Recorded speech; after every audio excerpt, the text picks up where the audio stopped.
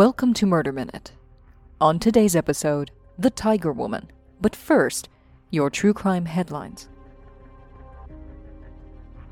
The Nevada State Board of Pardons voted last week to offer pardons to people convicted of possession of marijuana. In a unanimous vote, the Board of Pardons commissioners voted to offer unconditional pardons to anyone convicted in the past 2 decades of possession of an ounce or less of marijuana. Nevada decriminalized possession of that amount in 2017, when recreational pot sales became legal in the state. Governor Steve Sisolak, who is also a member of the Pardons Commission and who himself submitted the rule change, applauded the decision, calling it, quote, an historic day for those who were convicted of what has long been considered a trivial crime. Nevada is one of 11 states to legalize recreational use of marijuana. Governors in some of those other states have made similar moves to issue pardons for marijuana convictions. In Pennsylvania, an execution date has been set for Leighton Thomas, who was sentenced to death for the 2015 murders of a woman and her 16-year-old daughter. Thomas cut a window screen and broke into the Lancaster County home of Lisa Sheets, then attacked Lisa and her 2 daughters, viciously stabbing all 3 women. Lisa and her 16-year-old daughter were killed, and Lisa's 15-year-old daughter was seriously injured. Investigators believe that Thomas set out to kill the women to prevent them testifying as witnesses in a sexual abuse case pending against him.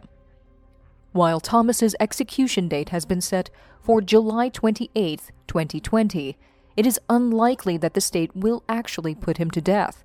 Governor Tim Wolf declared a moratorium on the death penalty in 2015, and Pennsylvania has not executed an inmate since 1999. 2 men were arrested in Oregon and will face capital murder charges for the killing of 7 people in Alabama in early June. 20-year-old John Michael Legg and 23-year-old Frederick Allen Rogers were arrested during a traffic stop in Marion County, Oregon. Both will be extradited to Alabama to face charges for the June 4th murders of 7 people in a home in Morgan County, Alabama. Morgan County Sheriff Ron Puckett says both suspects knew everyone in the house where the mass murder happened. Puckett says the suspects and at least 3 of the victims were part of a local club called 7 Deadly Sins, and that both suspects have no prior criminal record. Those are your true crime headlines. Up next, the Tiger Woman. But first, a quick break. If there's one thing that everyone in the world can agree on, it's that the past few months have turned our lives upside down. Some have been grieving the loss of a loved one, many have found themselves unemployed, and all are living through a global pandemic and political upheaval. We know that it can be difficult to cope. So if you've been struggling and thinking about talking to someone, it's time to get BetterHelp. BetterHelp is not a crisis line. It's not self-help. BetterHelp is professional counseling done securely online. BetterHelp will assess your needs and match you with your own licensed professional therapist so that you can start communicating in under 24 hours. The service is available for clients worldwide, and there's a broad range of expertise available. Just log into your account anytime and send a message to your counselor, and you'll get a timely and thoughtful response. Plus, you can schedule weekly video or phone sessions and text with your counselor so that you don't ever have to sit in an uncomfortable waiting room. BetterHelp is committed to facilitating great therapeutic matches, so they make it easy and free for you to change your counselor if you need to. Plus, it's more affordable than traditional offline counseling, and if, like so many of us, You're a little short on cash right now. Financial aid is available. BetterHelp wants you to start living a happier life today. Visit their website and read the testimonials for yourself, posted daily. Like this one, from a user who's been counseling for 2 weeks with Lauren Gordon. I have been in and out of counseling/therapy for the last 14 years. BetterHelp offers a new way to take control of my mental health, and Lauren has played a critical role in my mental health journey thus far. I love that she offers multiple options for sessions, video, phone, live chat, as well as messaging throughout the day. Her head-on approach in identifying and understanding my struggles makes sessions efficient, and her ability to isolate core issues allows for targeted care. I'm so grateful for what she has done for me already. Whether you're new to counseling or just looking for options, visit betterhelp.com/murderminute. That's BETTERHELP, and join the over 800,000 people taking charge of their mental health with the help of an experienced professional. Murder Minute listeners get 10% off their first month when they visit betterhelp.com/murderminute. Don't wait. Start getting better help at betterhelp.com/murderminute.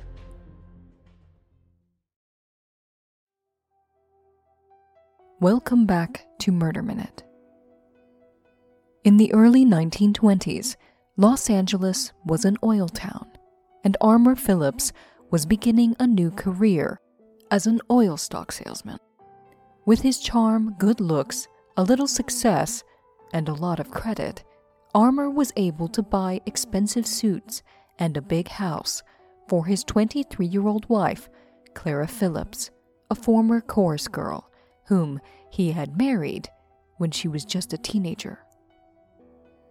By 1922, Armour had fallen into debt, and rumor had it into the arms of another, younger woman. A beautiful young bank clerk, 19-year-old widow Alberta Meadows. When Clara heard rumors of the affair and who it was her husband had been seeing, she called her friend, Peggy Caffey, for support. Clara and Peggy decided to go to Long Beach and drown their sorrows at a speakeasy that Peggy knew. But before they went, Clara needed to run an errand. The two friends stopped by a dime store, where Clara bought a claw hammer. On the evening of July 12, 1922, as they drank in a friend's apartment in Long Beach, Clara told Peggy everything she had heard about her husband's affair, how heartbroken she was at his betrayal, and that she knew where they might find his mistress, Alberta Meadows, to have a talk. Clara had a plan. Clara and Peggy waited outside the bank at 9th and Main for Alberta Meadows to finish her work shift. When Alberta saw them, she recognized Clara. After some chit-chat, Clara asked Alberta if she wouldn't mind giving her and Peggy a lift to Clara's sister's house in Montecito Heights. Alberta agreed. At the end of Montecito Drive, which at that time was a winding dirt road, Clara confronted Alberta about the affair. Alberta stopped the car. She denied having an affair with Armour. Clara punched her and pulled out the hammer. Alberta ran down the hill, but fell when the heel of her shoe broke. Clara raised the hammer and brought it down on Alberta Meadows' face, again and again and again. Then she mutilated her with the claw end of the hammer. When Clara finished her work, she turned to Peggy who was crying and shaking in horror. "Don't you dare tell your husband," Clara warned. "Remember, you're in this as much as I am."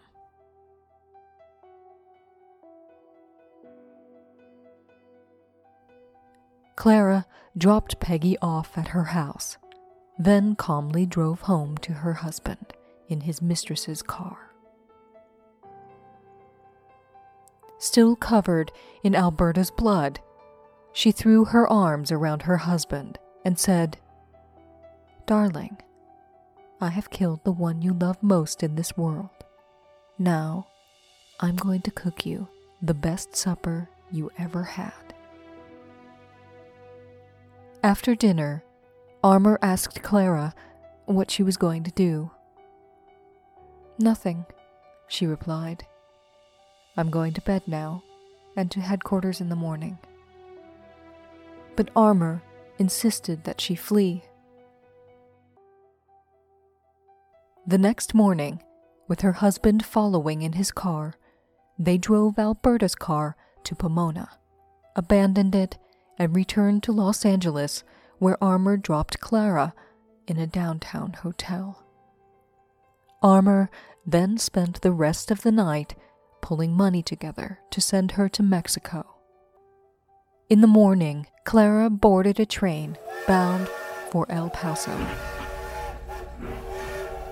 It was only after she left that Armour realized what he had done. He went to the police to confess that his wife had killed Alberta Meadows and that he had just helped her escape. When police recovered the mutilated body of Alberta Meadows, one detective remarked that it looked as if she had been mauled by a tiger. The description stuck. The newspapers dubbed Clara Phillips the Tiger Woman, and the story captivated all of Los Angeles. LAPD quickly wired an alert to authorities in Arizona and Texas, and Clara was soon captured on a train in Tucson and taken back to Los Angeles to stand trial. When Clara stepped off the train, she was welcomed like a starlet. The Tiger Woman had quickly become something of a heroine, a media sensation, and Clara was all too willing to play the part. She cheerfully waved to her fans, posed for photographers, and flirted with the reporters. One charmed local reporter wrote, quote, "In the face of many extreme discomforts, she has taken everything cheerfully. She is tolerant. She has never yet uttered a single complaint, has never asked for anything, taking all things as they come without a whimper." Clara arrived to the county jail and was greeted by more cheering fans. Flowers, candy, and fan mail were all delivered to her cell, where she sat and read the many newspaper stories about herself.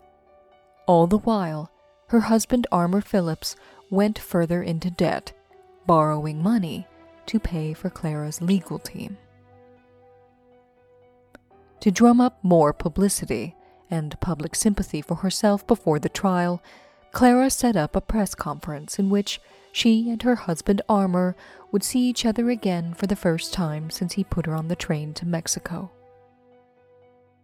Clara put on a new dress and told reporters just how much she still loved her husband, and demurely dodged any questions about the murder.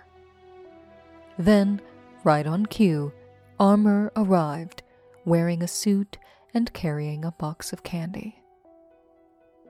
According to one newspaper, Clara, quote, threw her arms around her husband.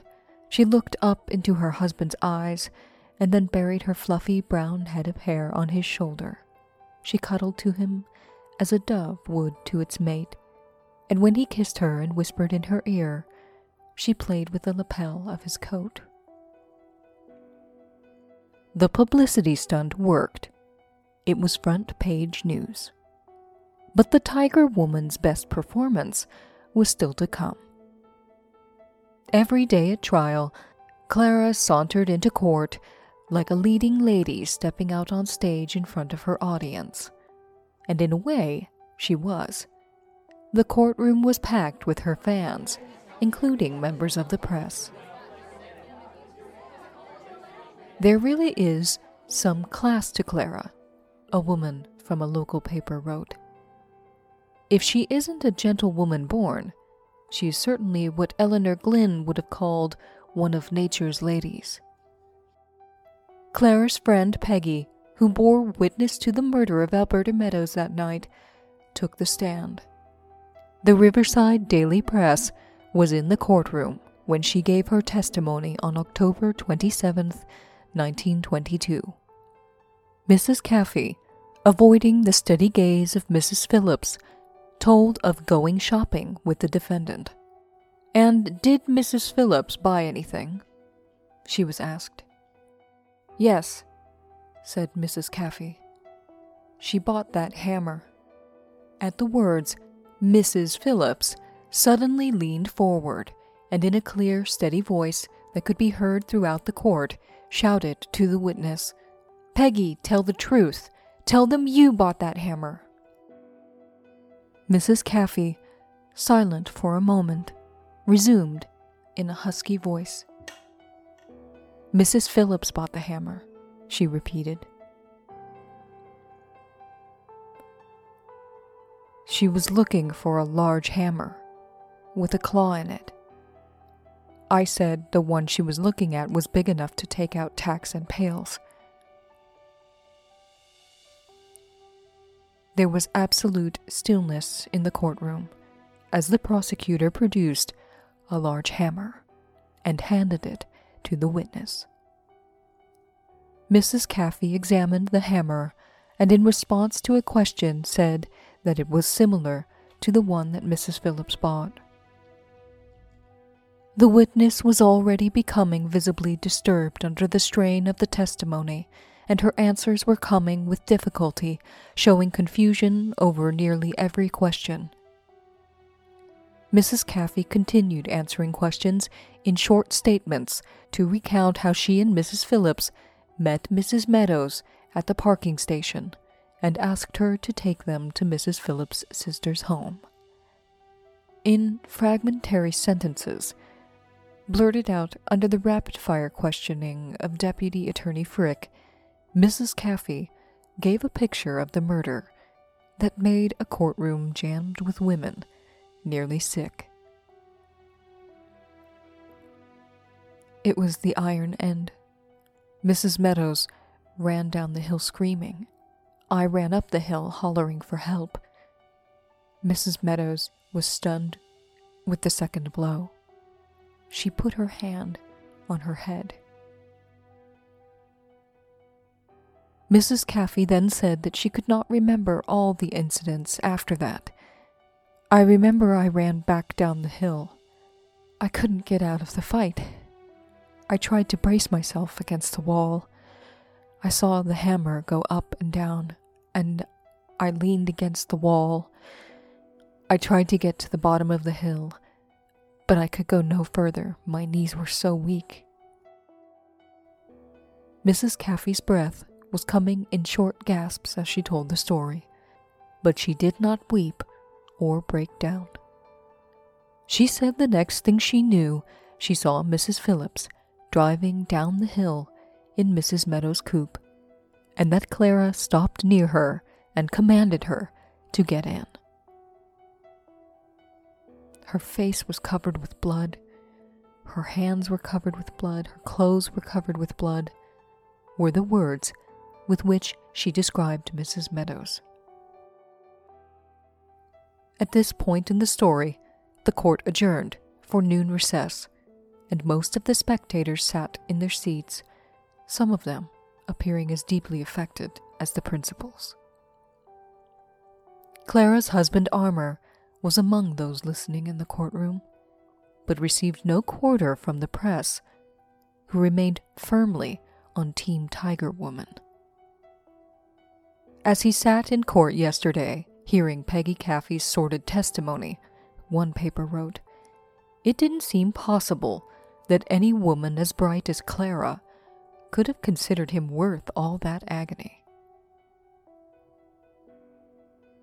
Both Armour Phillips and Peggy Caffey testified that Clara had murdered Alberta Meadows. But when Clara finally took the stand, she claimed that Peggy did it. No one believed the Tiger Woman. The jury found her guilty, but Clara managed to escape the death penalty. The 3 women jurors wanted to see her hang, but compromised on second-degree murder, said the jury foreman. Clara's charming smile had saved her neck.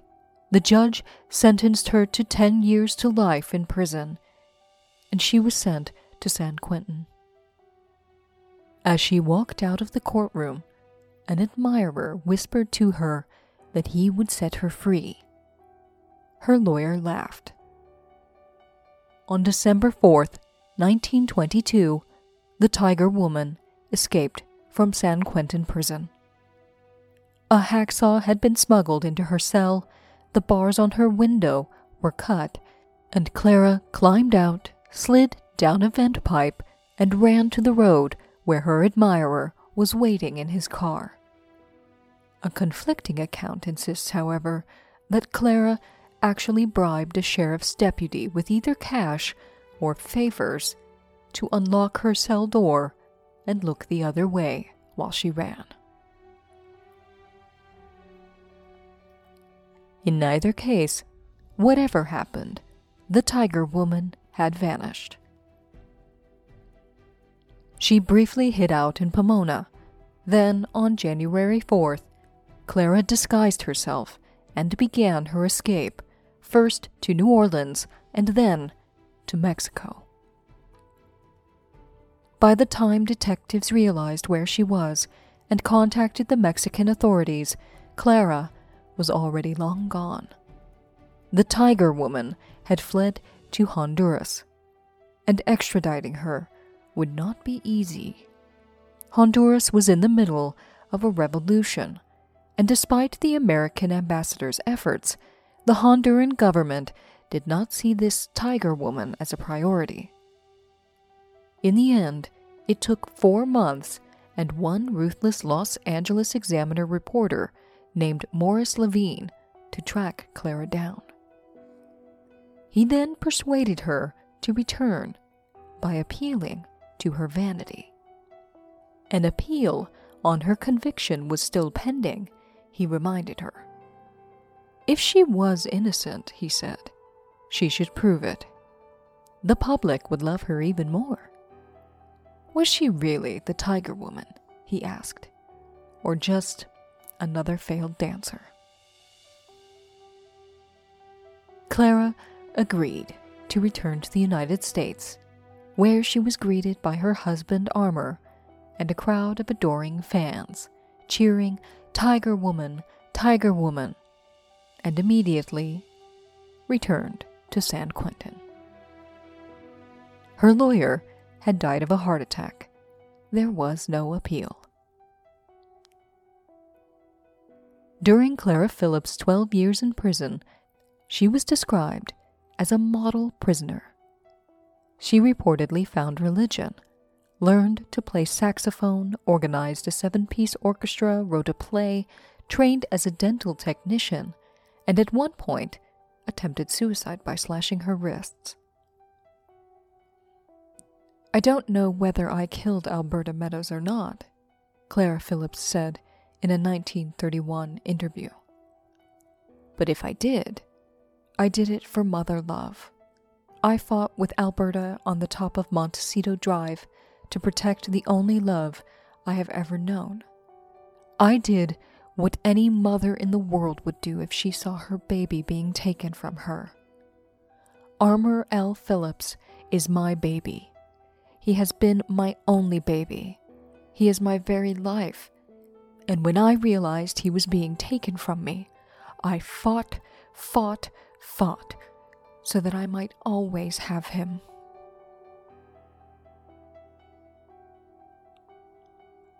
In 1935, when Clara Phillips was released on parole at age 37, hundreds gathered at the prison and again shouted the familiar, "Tiger Woman!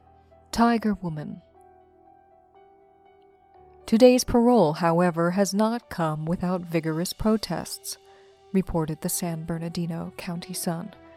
District Attorney Fitz of Los Angeles referred to Clara's release as, quote, "an act calculated to cause people to lose faith in law."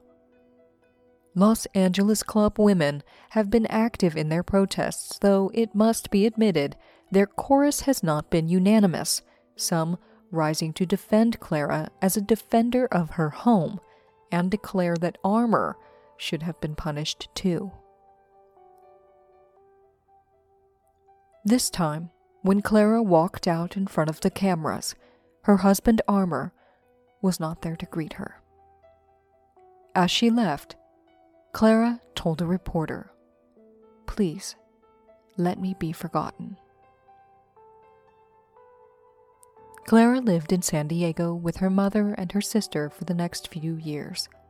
In 1938, she and Armour divorced. Clara changed her name, moved to Texas, and the Tiger Woman once again vanished, this time for good.